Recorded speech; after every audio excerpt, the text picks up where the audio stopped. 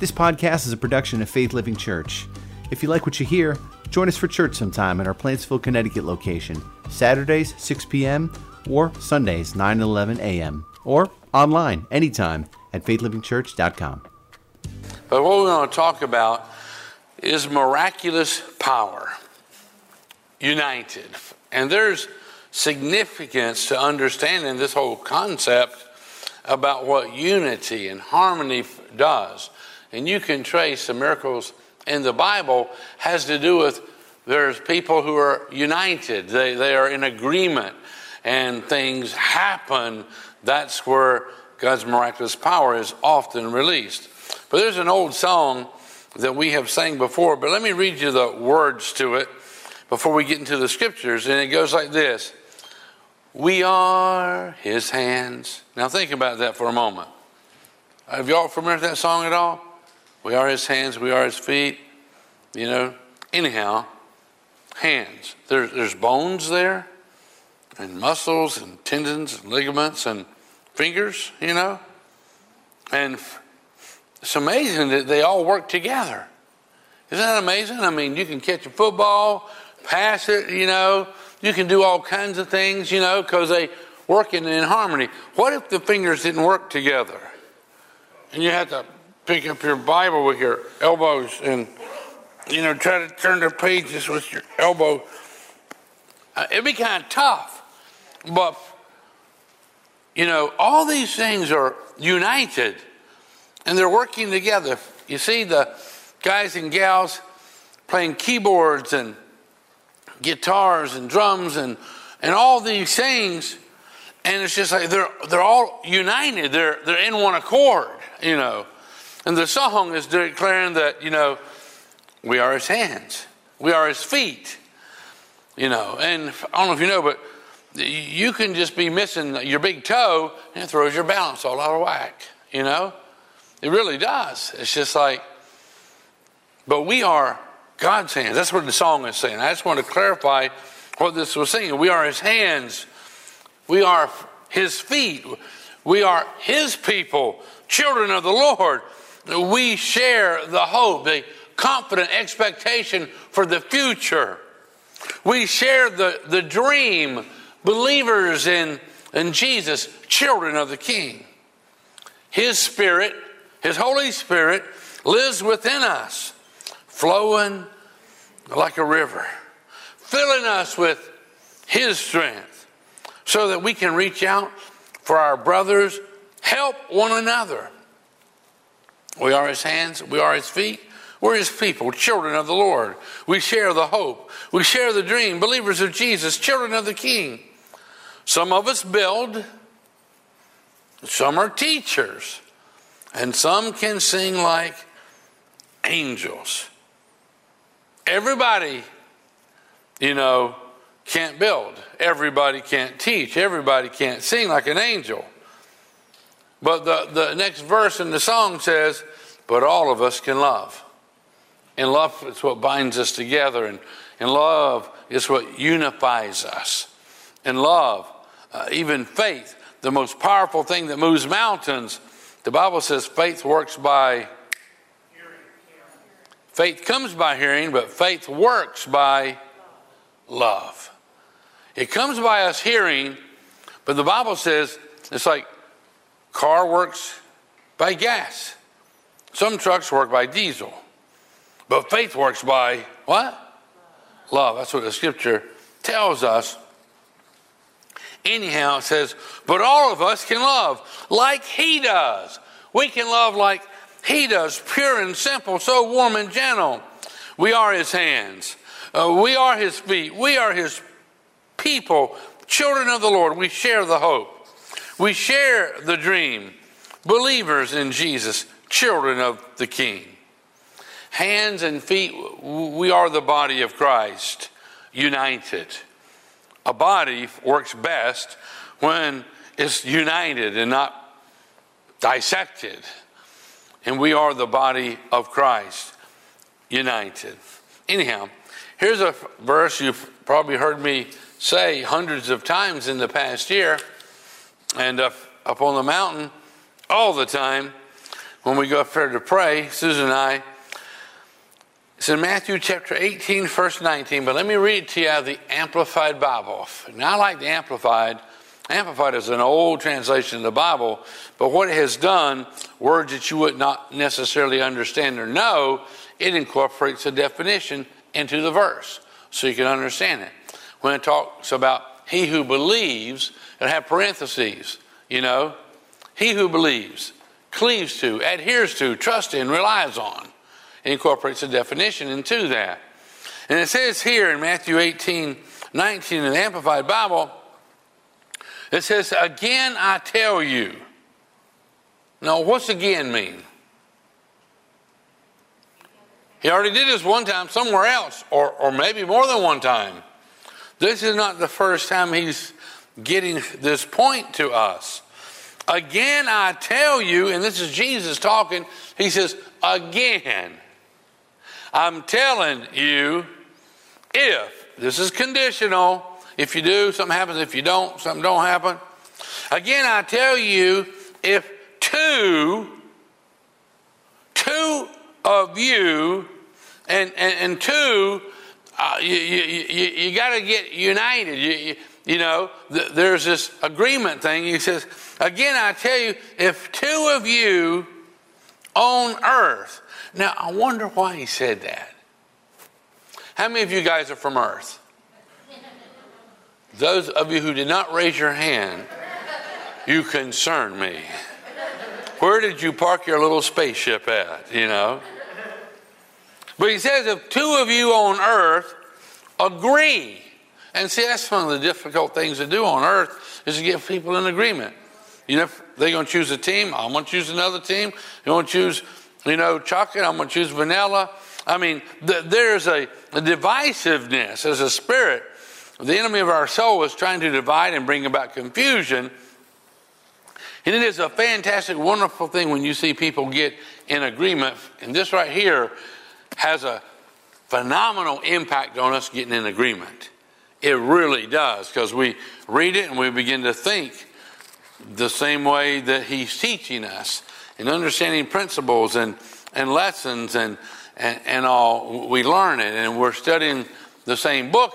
We begin to get in agreement. But he says here, again, Jesus is talking, I tell you, if two of you on earth agree, harmonize together. And when he uses this word to harmonize, he's talking about to match, to complement one another. Whether you're a band and you're in harmony and you're complementing one another, or you're playing on some kind of a team and you're complementing one another. You're covering for each other, and as a team you're making things happen. But he says here, again, I tell you, if two of you on earth agree, you harmonize together make a symphony. This is the Amplified Bible. It's telling you what the word agreement means. Together you make a symphony. Together you make a masterpiece, is what he's talking about here. Together you make a masterpiece about, well, what percentage is anything? And everything. What percentage is everything? Jesus says, and again I tell you, if two of you, he didn't say one, he said two of you on earth agree, you harmonize together you make a symphony.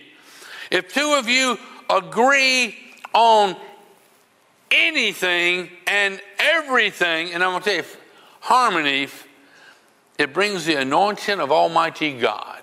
We'll talk about that a little bit later on in another service as we continue in this. But harmony brings the anointing of Almighty God in your life like nothing else can do. That's why the devil fights us, so we won't be in agreement. We won't be in harmony together, so the devil can bring division.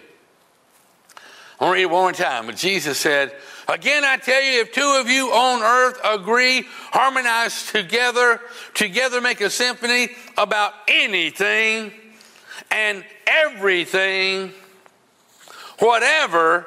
Now, when you say the word whatever, it's the same as saying all. Whatever you want to eat. Whatever you want to do. All the things you want to eat. All the things you want to, whatever you want. Whatever. This is 100% word right here.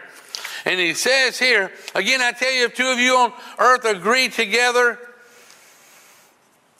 make harmonize together make a symphony about anything and everything, whatever they shall ask. Whatever. That's 100%. Whatever they shall ask, this is Jesus talking, it will come to pass and be done for them by my Father in heaven. That's pretty miraculous, don't you think? When the Son of Almighty God says, you guys get in agreement, and this book is what will bring y'all in agreement quicker than anything else. You together you make a symphony. You harmonize together. You're in one accord together. And he says, in everything and anything and whatever you shall ask, it will. Do you know what the word will there means? That's a powerful word. It's like, well, if they ask, it might happen. No, the word will means like, if you ask for this, if I don't have it in stock, I'm going to make you one on the spot. That's what it means. It's a powerful word. He says, whatever they shall ask, it will come to pass, and it will be done for them by, Jesus says, by my Father in heaven. Now, I don't know if you believe that or not, but I believe it. Dear, do you believe that? I do. That's why we climb up on the mountain every Sunday morning. We start up in that direction around 5 o'clock in the morning. We go over some pretty treacherous terrain to get there to join men and women who want to pray and who believe. And we get in agreement. And God answers lots and lots and lots of prayers. And he says, whatever they shall ask, it will come to pass and be done for them of my Father when men and women are in agreement. When they pray in their agreement. Here is the miraculous power is genuinely released when we are united. We're in agreement, harmony, a symphony. There is miracle power available to us. You will experience the miraculous power. If you want it. Some people probably don't want it, but I want it myself, What happens when two eyes do not agree?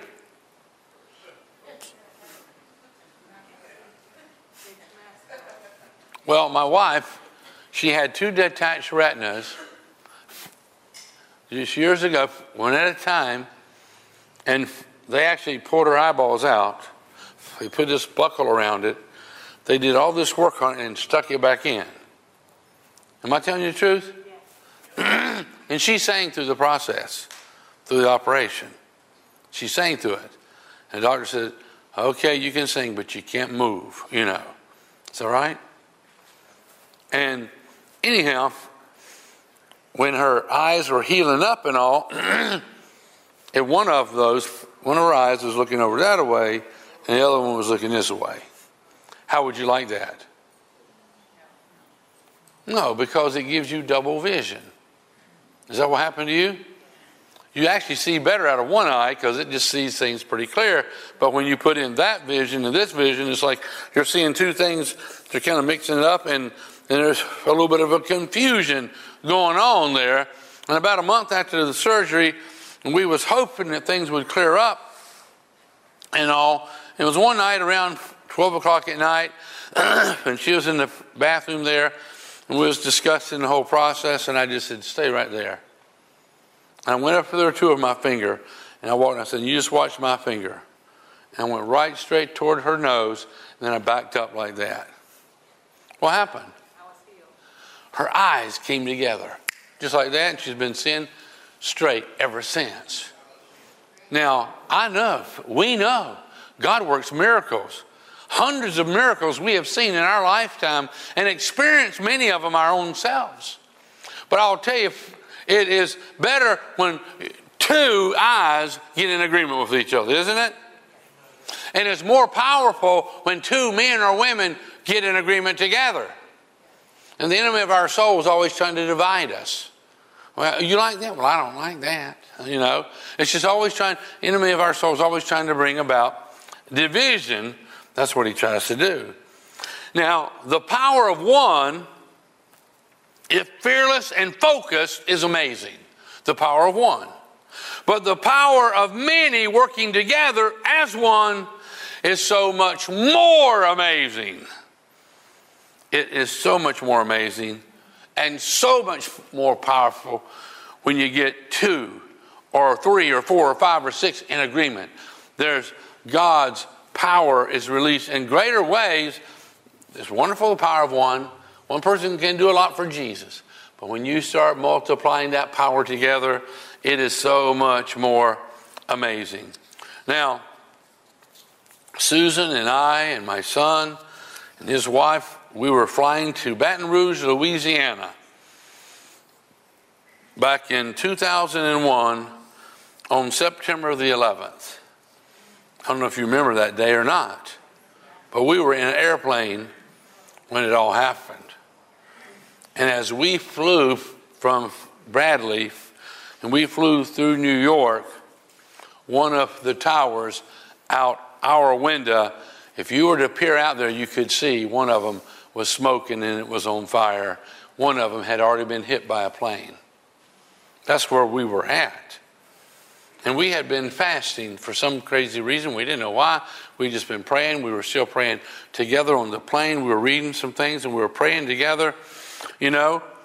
And then as soon as we became aware of this, the pilot came on the intercom and he says, all the airplanes in the United States have been grounded. And I just woke everybody up. All of them have been grounded? What is going on? Because we didn't understand what the smoke from that tower meant. And we were going to a conference. And there was another pastor back behind us who was the one who pointed out that one of the towers was smoking and it was on fire. Anyhow, there was an article in the September 19th edition of the Washington Times entitled Aboard Flight 564.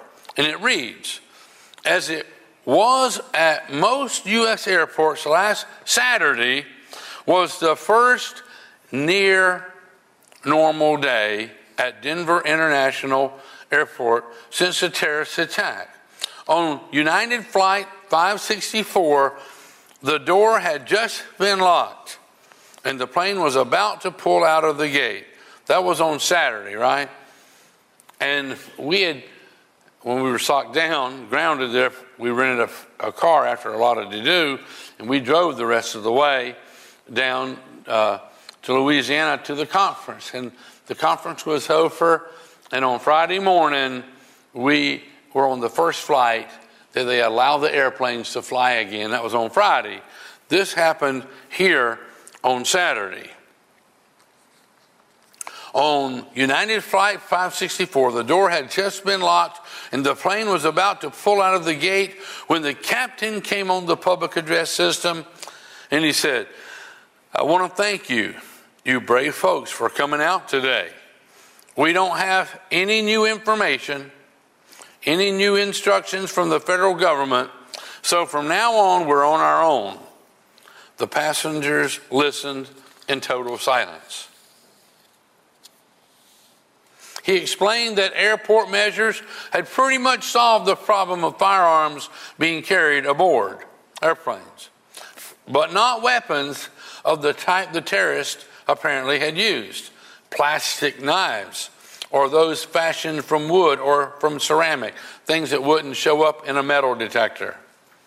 He said, sometimes a potential hijacker will announce that he has a bomb. The captain says, there are no bombs on this aircraft, and if someone were to get up and make that claim, don't believe them. If someone were to stand up and brandish something such as a plastic knife and say, this is a hijacking, or words to that effect, here is what you should do. Every one of you should stand up and immediately throw things at that person. Pillows, books, magazines, eyeglasses, shoes, anything that will throw him off balance and distract his attention. If he has an accomplice or two, do the same with them. Most important, get a blanket over him, then wrestle him to the floor and keep him there, and we'll land the plane at the nearest airport, and the authorities will take it from there. Remember, there will be one of him, maybe a few accomplices, but there are 200 of you. Does that seem to make a difference? There's one, maybe three of him, and there are 200 of you. And you can overwhelm them. The Declaration of Independence says,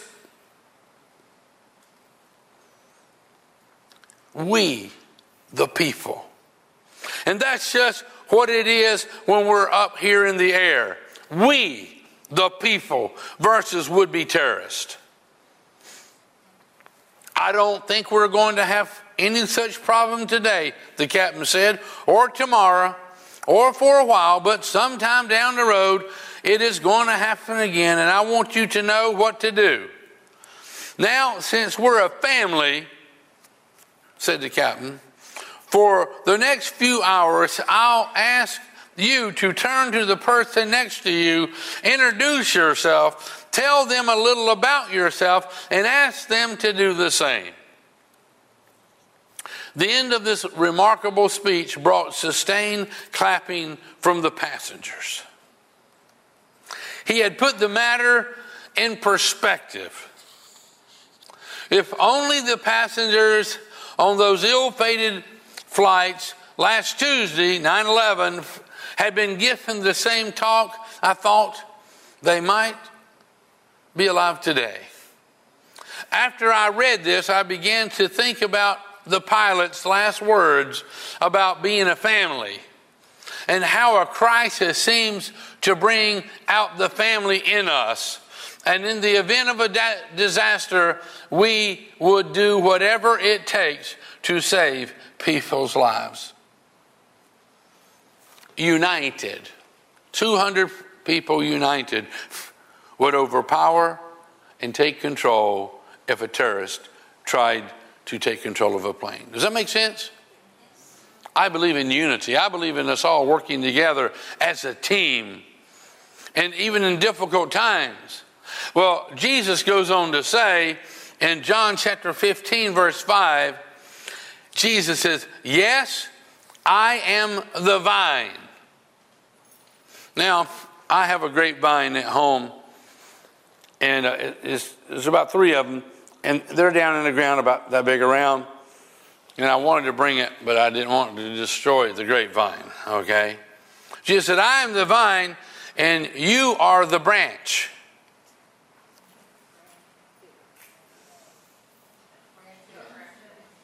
What is chiz? You're saying chiz? I'm saying branch.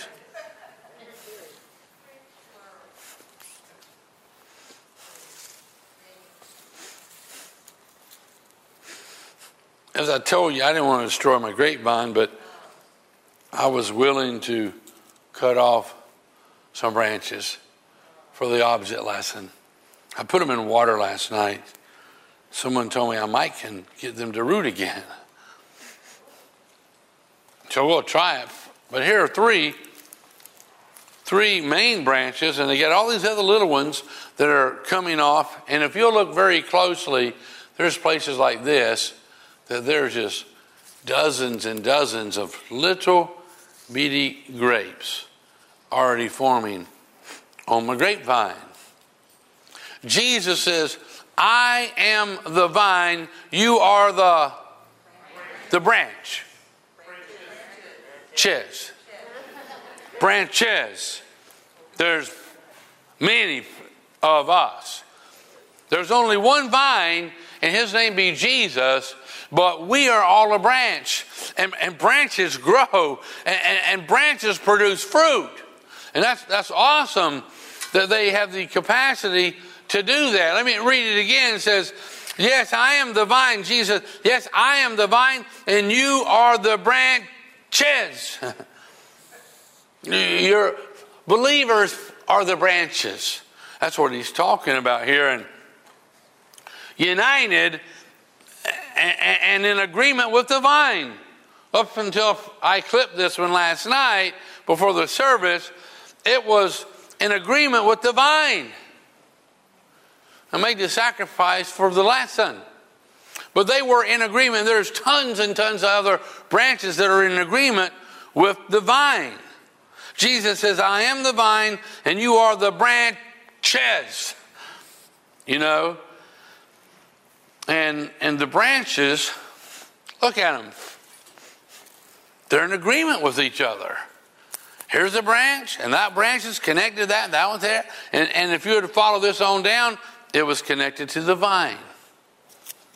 And there's power when the branches are connected together, and then all of them are connected to the vine. Hey, I have a dog, and I work on him with this. Stay. Okay, all right. So grapevines are phenomenal plants. In Hampton Court near London, there's a grapevine which is about 1,000 years old. Pretty cool. This grapevine has one root which is at least 2 feet thick. And some of the branches are 200 foot long. And it still produces several tons of grapes each year. Even though some of the smaller branches are 200 feet from the main trunk, they still bear fruit because they are connected to the vine. You know, that was Jesus' point when he said he is the vine and we are the branches. That was his point. You know, no connection. If I cannot possibly reconnect this back to the vine, what's going to happen to this? It's going to die. Because it's no longer connected to the vine. And therefore it's not going to produce any fruit, you know. Can I go grab something for just a moment? Is that okay? Thank you. I appreciate it. All I need is just one person to say yes.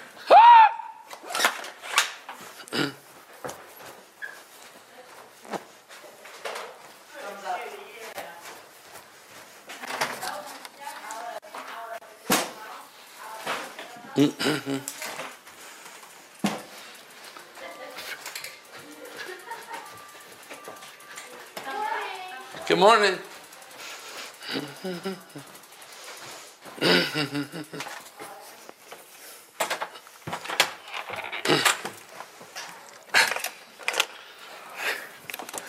Woo.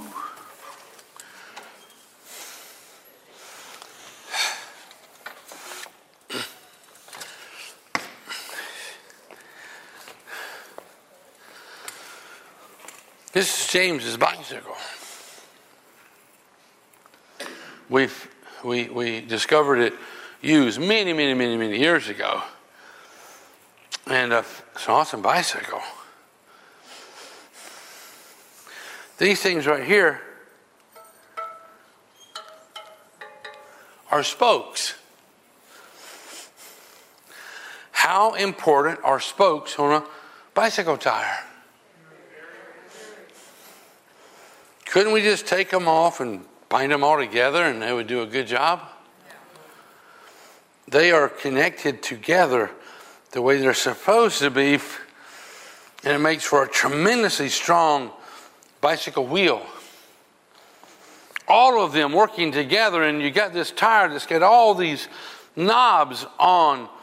They're working together, going in the same direction to pull.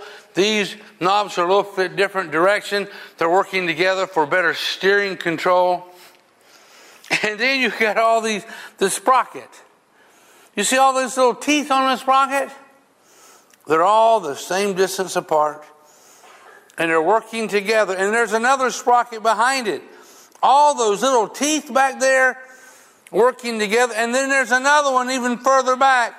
And they're all working together. And then you got this chain right here. And each link of the chain has got 1, 2, 3, 4 pieces for one link. And then 2 little, what's those little things? It's kind of like a screw. It's kind of like an axle. But it holds it all together. All those little bitty parts are connected just the right way, and you can get on this thing and ride, and you can climb, and you can ford streams with it, and you can go uphill with it, and you can go mountain biking with it, and it's just amazing. Then you've got all the cables, and the way they're all connected, just the way they ought to be, and it will serve you. And when this chain is working properly, and these spokes are tension just right, and they're all working together, there is power released in this bicycle, and you can go where man has never gone before, you know. And I'm going to sit it right here, sort of stand up. You don't have a kickstand on it because the kickstand weighs more than the whole bicycle does, you know. But I want you to think about this for a moment. Jesus said, yes, I'm the vine and you are the branches, you know. And if the vine is not connected, the branches are not connected to the vine, nothing happens. And if all these little spokes are not connected, there's no progress. If you just got all those pieces in a box somewhere, it might look pretty cool, but there's no progress can be made. It's just worthless. But when they're all connected, I'm going to tell you something. The miraculous power of Almighty God is released in us. When we're all connected, we are united the way God created us to be. So he says here in John 15:5, yes, I am the vine. Jesus says that. Yes, I am the vine, and you are the branches. And those branches who remain in me, connected to the vine, and those branches who remain in me, you're connected to the vine, but you're connected to the other branches as well. And like all the spokes are connected together to the rim. When everything is connected and united together, that's what he's talking about here. Those who remain in me and I remain in them will produce what? Not just fruit, but much fruit. And there's a difference between much fruit and fruit. There's a big difference.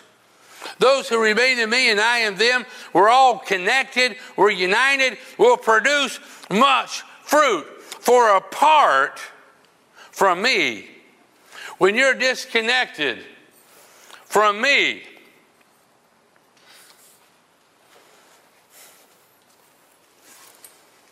you can do nothing.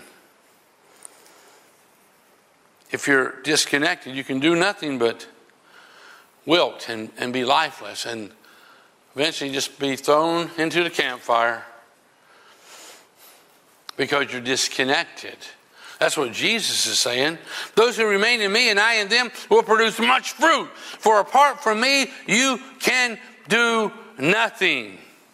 You become a lifeless branch. See, miraculous power, it flows when we are connected to the vine.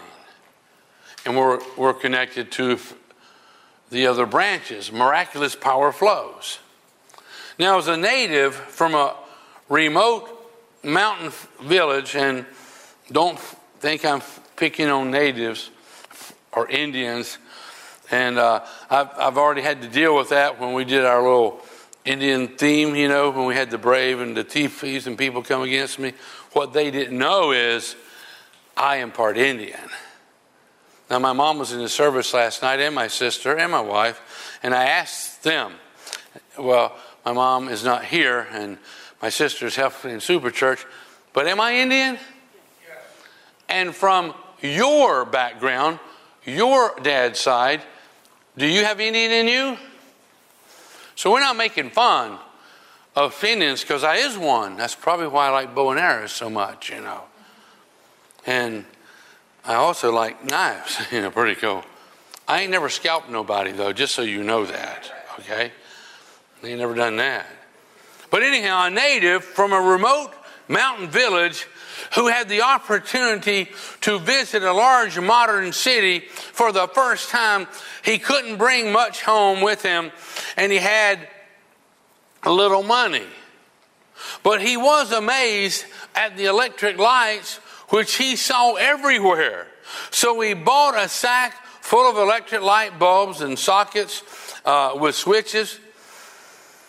And arriving at home, he hung the light bulbs in front of his home and on his and his neighbors' trees. And everyone watched him with curiosity and asked him what he was doing. But he just smiled and he said, "Just wait until dark. You'll see." And when nighttime came, he flipped the switches, but nothing happened. No one had ever explained the importance of being connected to electricity. He thought they could produce on their own, which we know that just don't work that way. And there are people in this day and time who think that they can produce on their own, and just don't produce very much anything when they are not connected. Branches must be connected to the vine, and light bulbs must be connected, through those sockets and those switches. They must be connected to electricity in order for them to produce this wonderful light that we all so much enjoy. You got to be connected. If anything significant is going to happen in your life, you got to be connected. Question: are you connected to the vine? Are you connected to other branches? Where the Bible says, if two of you on this earth agree, you're connected. Whatever you ask for, it's going to be done of my Father in heaven. That's what Jesus told us. Are you drawing that life sap from the vine that produces life throughout the branches and produces leaves and produces wonderful grapes, much fruit? Well, Jesus goes on to say in Matthew 15, verse 7, he says, but if you stay, not just you just get connected for a moment and then you're disconnected, but he says, if you stay joined to me, you stay connected to me and my words, and my words remain in you, my words, and I don't know if you understand, there's a couple of words that mean word. When you read W-O-R-D in the Bible, it might be talking about logos. It's red and black ink on white paper, and this is logos. It's just a book, It's logos.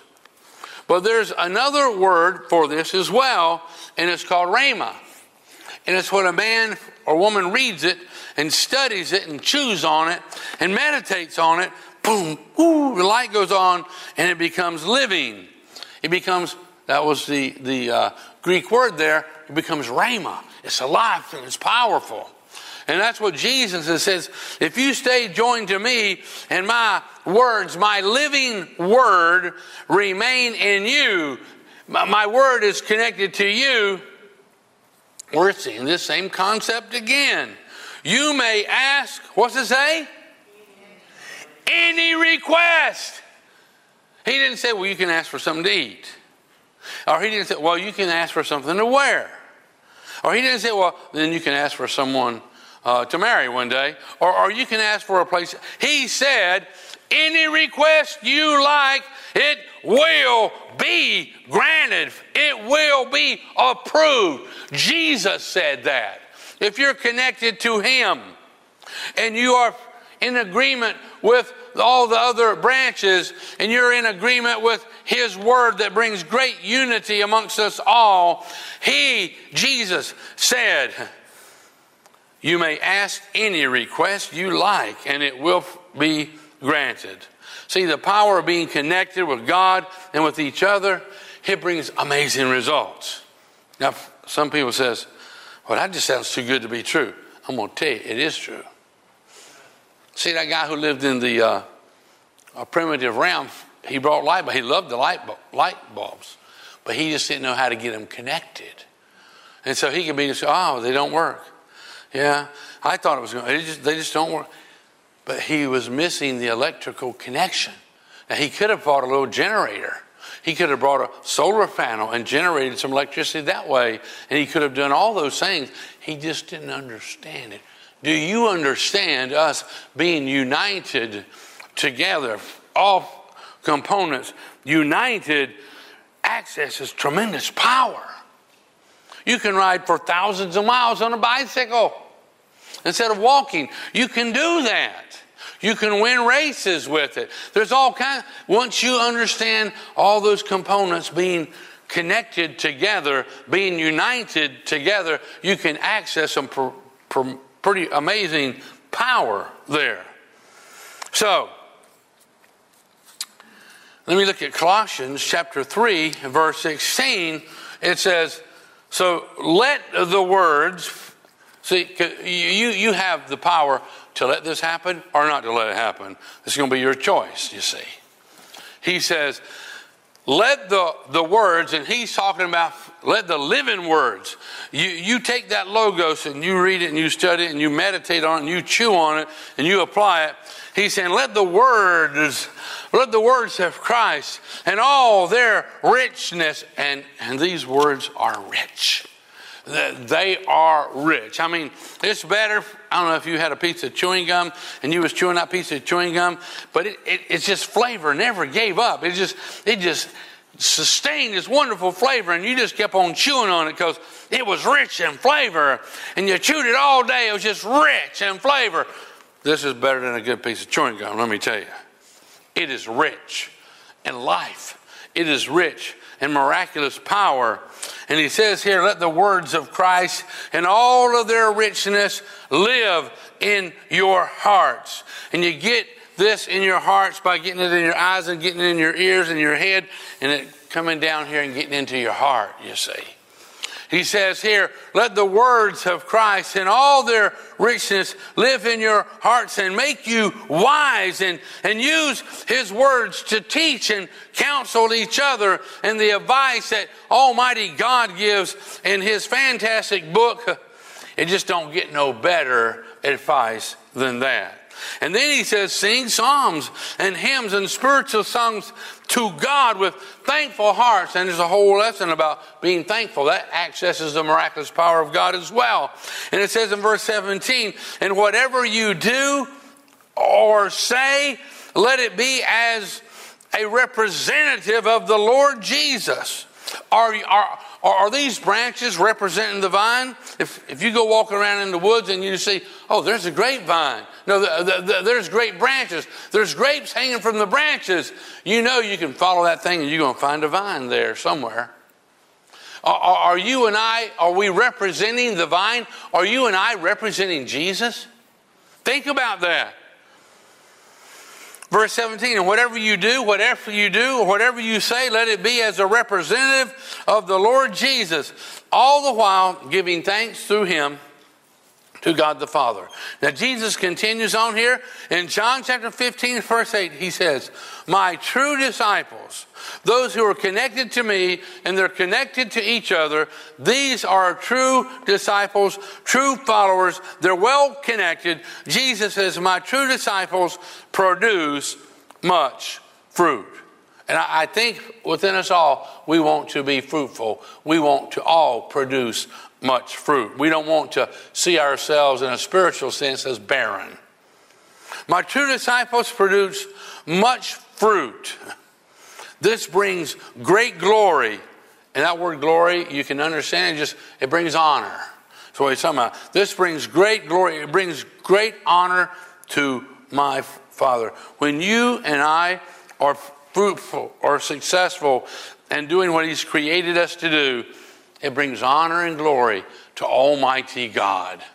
When we are united and connected together and we're connected to the vine and we're being very fruitful, it just brings so much honor to our Father God. Are we connected, to Jesus? Are we connected to other branches?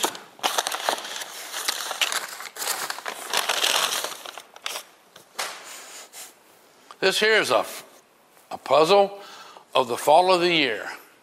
All these beautiful, colorful leaves on the trees, and there's a valley, and there's some mist coming up from the valley, and there's a river with rocks in it, and there's some kind of a critter over there. I didn't see him before. It might be a black bear or something or another. Now, I'm going to pour this out so you can see the beautiful picture, a big one. Don't do it? You don't want to see a beautiful picture? You wouldn't actually see it, would you? Because they're not connected. It's just like having all these components in a box. But if you saw the big, beautiful picture, and maybe you put a frame around, and it would honor the photographer who took the picture if you could see the whole thing. But when they're disconnected, so what?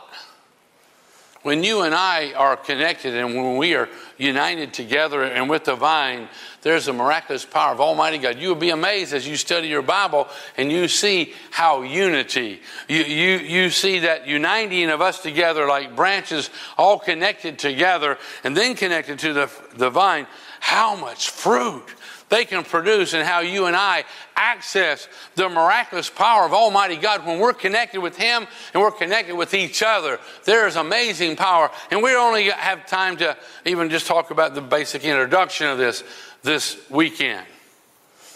Anyhow,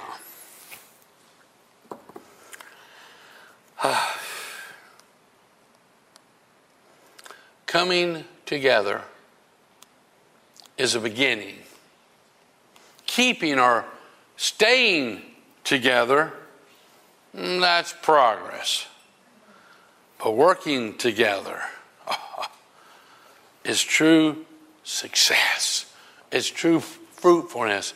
It's accessing the life sap of the Holy Spirit that flows from the vine to us and brings life.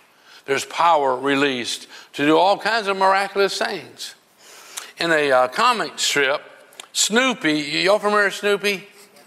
In this comic strip, Snoopy, he typed, I don't know if you knew he could type, but he typed the IRS a letter. And he said, please cancel my subscription and take my name off your mailing list. Now, some of you want to try to do the same thing, I suppose, But bills for the IRS are soon due, or wait a minute, they're past due. This past week you needed to get to the mail really quick, and I think my wife scooted down there when the mail box, wasn't nobody there, was it? Was it closed? And, yeah, but you got it postmarked on time, right? Hopefully. Yeah, hopefully. Something we have to deal with every year, But think about this for a moment. Bills come and we pay them, to enjoy the benefits of our nation, the roads and the parks and whatever. We have to pay those bills. And I don't know about you, but how many of you get electric bill? Well, what do the rest of you guys do? You get an electric bill, you get a gas bill, you get a water bill, a fuel bill, a mortgage bill, a car payment, insurance bills, credit card bills, and on and on and on and on and on. We can spend the rest of the day talking about all those bills. And Romans chapter 13, verse 8 says something you may not be happy about. It says, pay all your debts. Is anything wrong with that? Be careful not to agree, to any debts that you don't have the power to pay, because the Bible says, pay all your debts. Romans 13:7 says, give to everyone what you owe them. We're to give to the butcher and the baker and the Cadillac maker. Candlestick maker, right? That's the way that thing goes. Let me read again. Romans 13:7, it says, give to everyone what you owe them, pay your taxes and government fees to those who collect them, and give respect, give honor, value and honor to those who are in authority, to all to whom it is due. Don't be disrespectful. Don't dishonor them. Listen to what Matthew chapter 7 verse 12 says. It says, always do for other people. What's that word? Everything. Now what percentage would that be? Always do for other people everything, 100%, everything you want them to do for you. Now, if a lot of people owed you money, would you want them to pay you? Yes. Well, then let's pay people that we owe money to. That's what he's telling us to do here. Always do for other people everything you want them to do for you. And then Romans chapter 13, verse 7, we already read it, but it says, pay all your debts. It would be more accurate to say, pay off all your debts. But it says, pay all your debts except, here's an exception. Right, that's what I'm talking about. Pay all your debts except the debt of love for others. Main reason you can't pay it off is because the price is too high and you don't have enough provided to you to pay that all off, you see. Leviticus chapter 19, verse 17, it says, do not nurse hatred in your heart for any of your relatives. Do not nurse hatred in your heart for any of your relatives. Verse 18, never seek revenge or bear a grudge against anyone, but love your neighbor as yourself. I am the Lord. The Lord says, love them. Don't have a grudge. Don't be upset. You just love them. That's what God tells us to do. And in Matthew chapter 22, verse 36, it says, teacher, here's a guy talking to Jesus, teacher, which is the most important commandment in the law of Moses? And Jesus replied, well, you must love the Lord your God with all your heart, all your soul, all your mind. And in another gospel it says, and with all your strength. And then verse 38 says, this is the first and the greatest commandment. And a second commandment is equally as important, and that's to love your neighbors as yourself. Because see, this love, it unites us.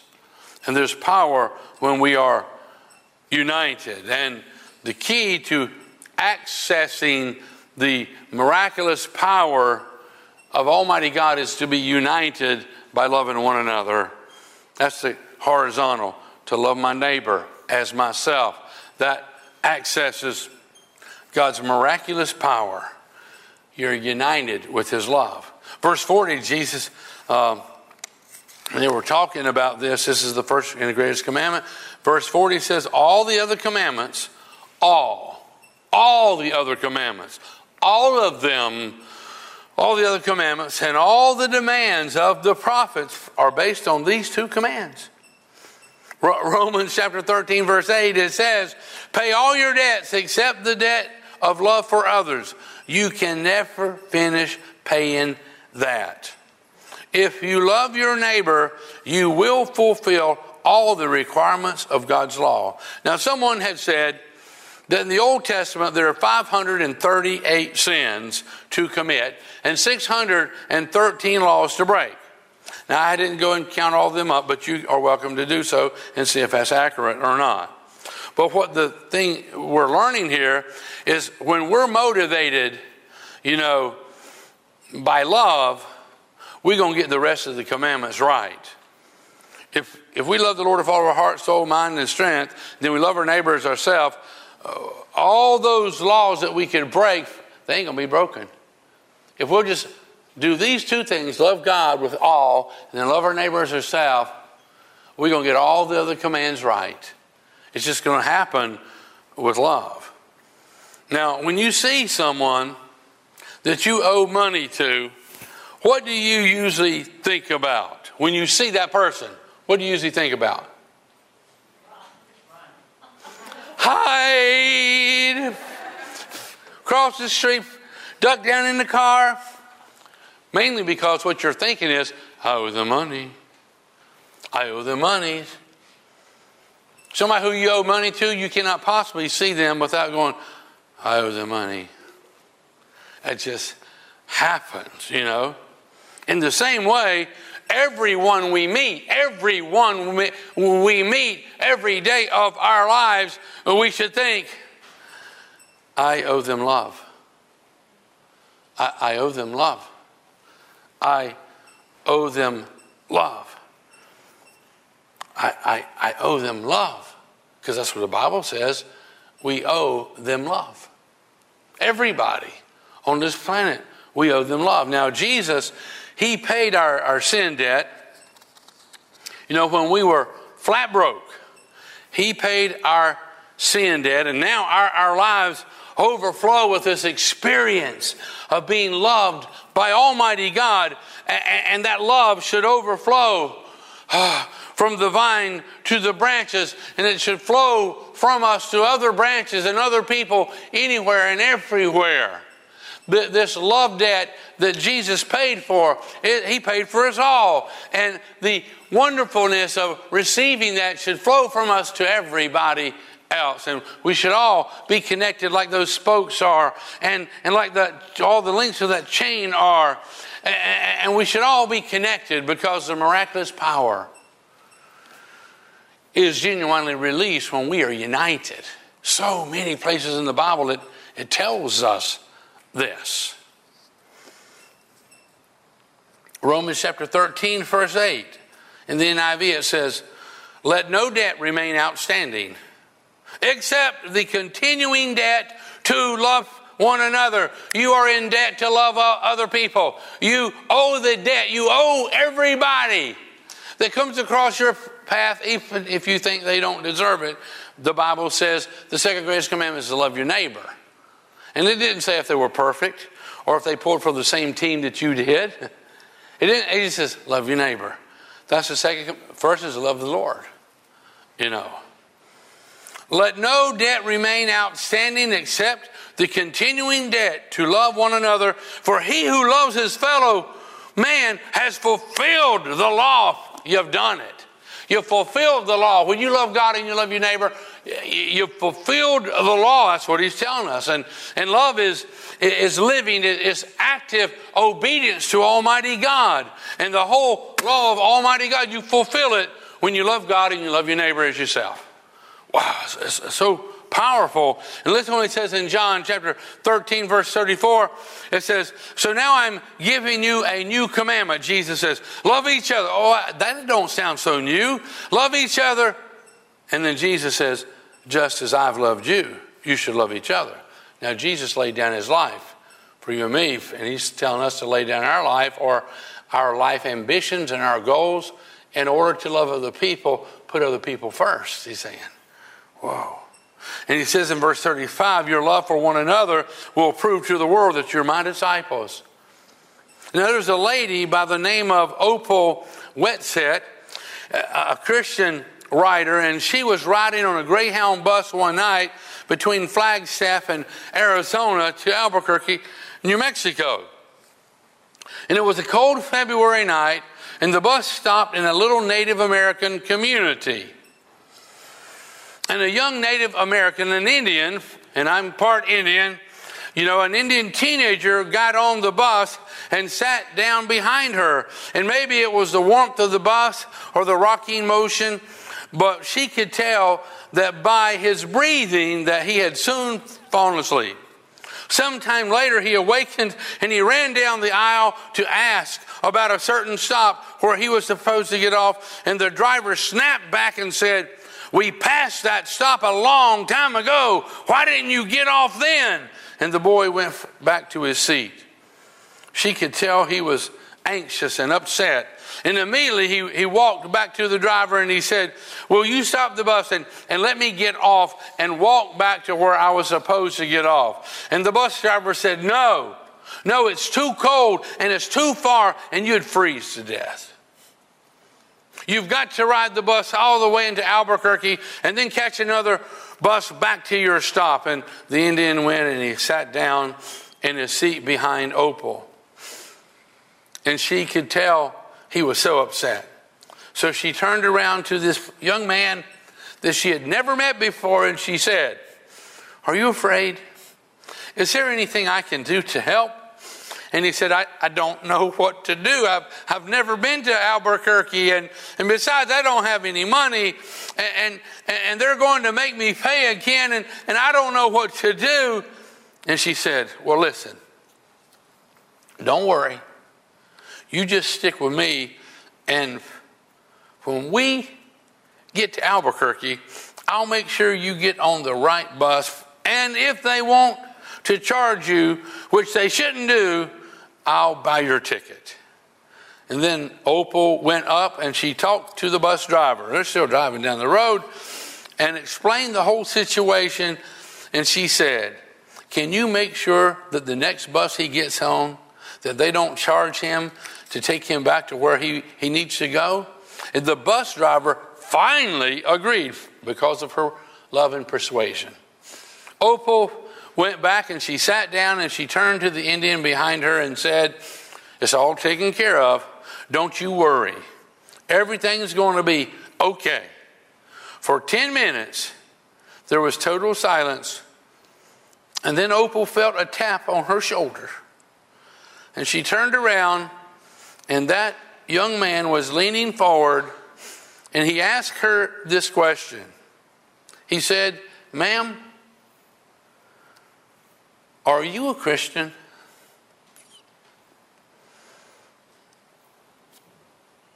Has anybody ever asked you, "Ma'am, sir, are you a Christian?" That was a real question. Just think about it for a moment. Has your faith been obvious enough by your actions that someone was curious to ask, "Sir, ma'am, are you a Christian?" We all agree that we ought to love God. I think we all agree on that. And we all agree that we ought to love one another. I think we all agree on that. And we all agree that we ought to love our neighbor as ourselves. Okay, so we all agree. But can anyone tell that you're a Christian? Do they ever say, "Ma'am, sir, are you a Christian because of our actions?" Think about it. That love that connects us with the other branches and connects us to Jesus and allows that miraculous power to flow. Can people see that miraculous power that is inspired through love? Do they see that? And I'd like to ask you this question. This is just our introduction, and we're going to have to go. But I'd like to ask you that question again, and you be able to say,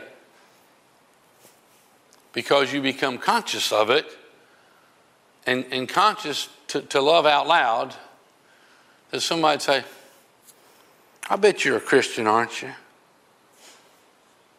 Does our love and our action captivate people to make them ask such a question? Think about it. Bow your heads with me and let's pray. And my wife would join me up here for just a moment. I'd appreciate it. First thing I'd like to do quickly is just to reaffirm our faith in Christ. If you know him in a personal way and you're connected with the vine, you're a branch. And if you're connected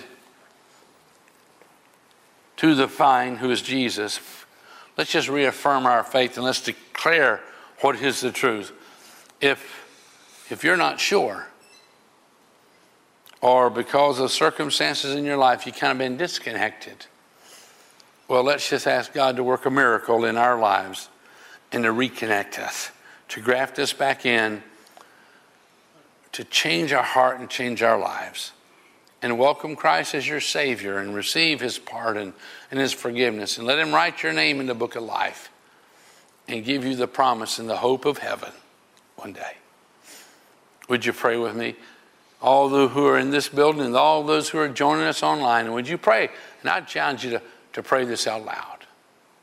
Would you pray? Dear Heavenly Father. Dear Heavenly Father. I believe that you love me. I believe that you love me. And that's why you sent your son Jesus. And that's why you sent your son Jesus. And I believe he gave his life for me. I believe he gave his life for me. He shed his blood. He shed his blood. To wash all my sins away. To wash all my sins away. I believe that he rose from the dead. I believe that he rose from the dead. And he is alive. And he is alive. And he's knocking at the door of my heart. And he's knocking at the door of my heart. And I open wide that door. And I open wide that door. And I welcome Jesus into my life. And I welcome Jesus into my life. As my Savior. As my Savior. As my Lord. As my Lord. And as my soon coming King. And as my soon coming King. And as my friend. And as my friend. I'm sorry for my sinful ways. I'm sorry for my sinful ways. I choose this day. I choose this day. To live a life that honors you. To live a life that honors you. In Jesus' name. In Jesus' name. Amen. Amen.